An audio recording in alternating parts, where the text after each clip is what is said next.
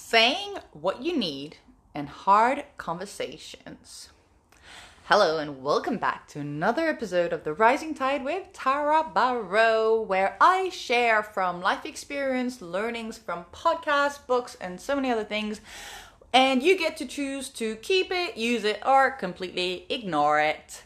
On this episode, saying what you need. First, what does that mean? Well, have you ever been in a situation where you get frustrated because you are waiting for the other person to do something that you have told yourself in your head that they should be doing, but you've never actually said it out loud, and you get annoyed because they don't do it? Yeah. Well, how about saying what you need? Yeah, it sounds like simple, actually, when I say it to myself like this, but here is what happens on your side, on the person who has a need who is unsaid. First, you expect the other person to do something, but you never tell them what it is. So you get frustrated because they're not doing it. Builds up over and over. Why aren't they doing it? Shouldn't they know? Of course they should know. They should know without me saying it. Of course. Come on. Total logic, right? And then you keep not getting what you want. That's even more frustrating because you're like, come on, they know me by heart. They should totally get it and I should get what I want. And then you're just annoyed.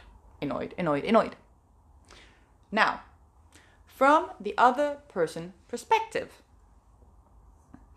you see the person in front of you and you can see they're frustrated, but you have no idea why. You're trying to figure it out, but they're not telling you why they're frustrated. You get frustrated because they're frustrated and you just don't know why. And you also don't know what to do. You try multiple different things, but nothing seems to work because you're seeing things through your mindset, and you're not a mind reader. Nobody is. Or if you are, please do let me know how you're doing it, because that's a magic trick. And nothing works. The results? You're both frustrated, annoyed at each other, and things are okay, a bit of distance happen, or you just keep growing more angry inside until you blow up, whatever happens. Or, you just stop talking, or you quit, you leave, or whatever reasons.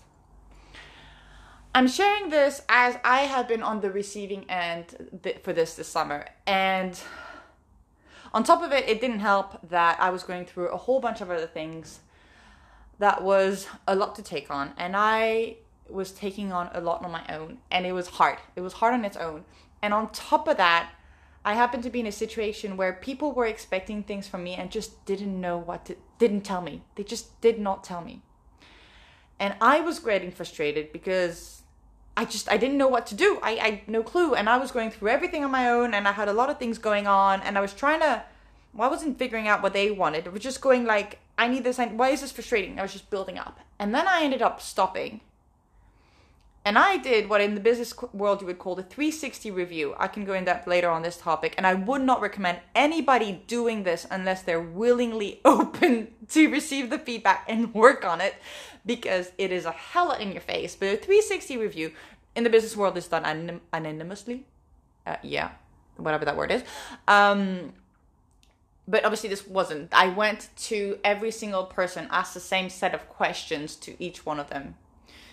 And when I received the responses, I just wished I had those responses 3 months earlier so I could have acted on them. Because really, they were simple enough to act on. But the reality was then at that time, after 3 months, the frustration had built so much, so long, that I didn't know what to do anymore. And I was exhausted. I was tired, I was exhausted, and I gave up because it just didn't work for me anymore. There's absolutely no regret of what happened. I'm actually grateful for everything that happened, and it was that was it. But it's just knowing that it could have been dealt in a better way. And so, saying what you need on both sides. Either, so now what I do is when I see people who obviously are frustrated, but they're not saying something, I try to probe them slowly. If I don't know them too much and I know there's a deeper question in there somewhere or a deeper feeling or something, that's what I'll try to do. And if I know them well, I'll just ask the question up front, saying, okay, I can see what's up. I don't know why. Would you please tell me?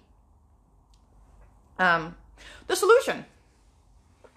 Talking communication, also called a hard conversation. The reason why it's called a hard conversation, or I use that word now, it's because before having that conversation, you're afraid of hurting the other person's feeling. It's an uncomfortable situation where you actually have to share your feelings, have to share what you feel, and you've got to tell your needs. And it feels selfish to tell your needs because you kind of want to put everybody first. But see it that way. If you don't have that conversation, the other person's going to stay frustrated, you're going to stay frustrated, and things aren't going to work out. And there is no good outcome in that situation when it comes to that. Because there will always be something left unsaid, and somebody will hold on to it, and it'll build up, it'll grow, and nothing will be resolved. Unless you can truly let it go, and most people can't. If you can, woo, amazing, do it. Yeah, let it go. I admire that. But the reality about the hard conversation, it's never as hard as you build it up to be in your head.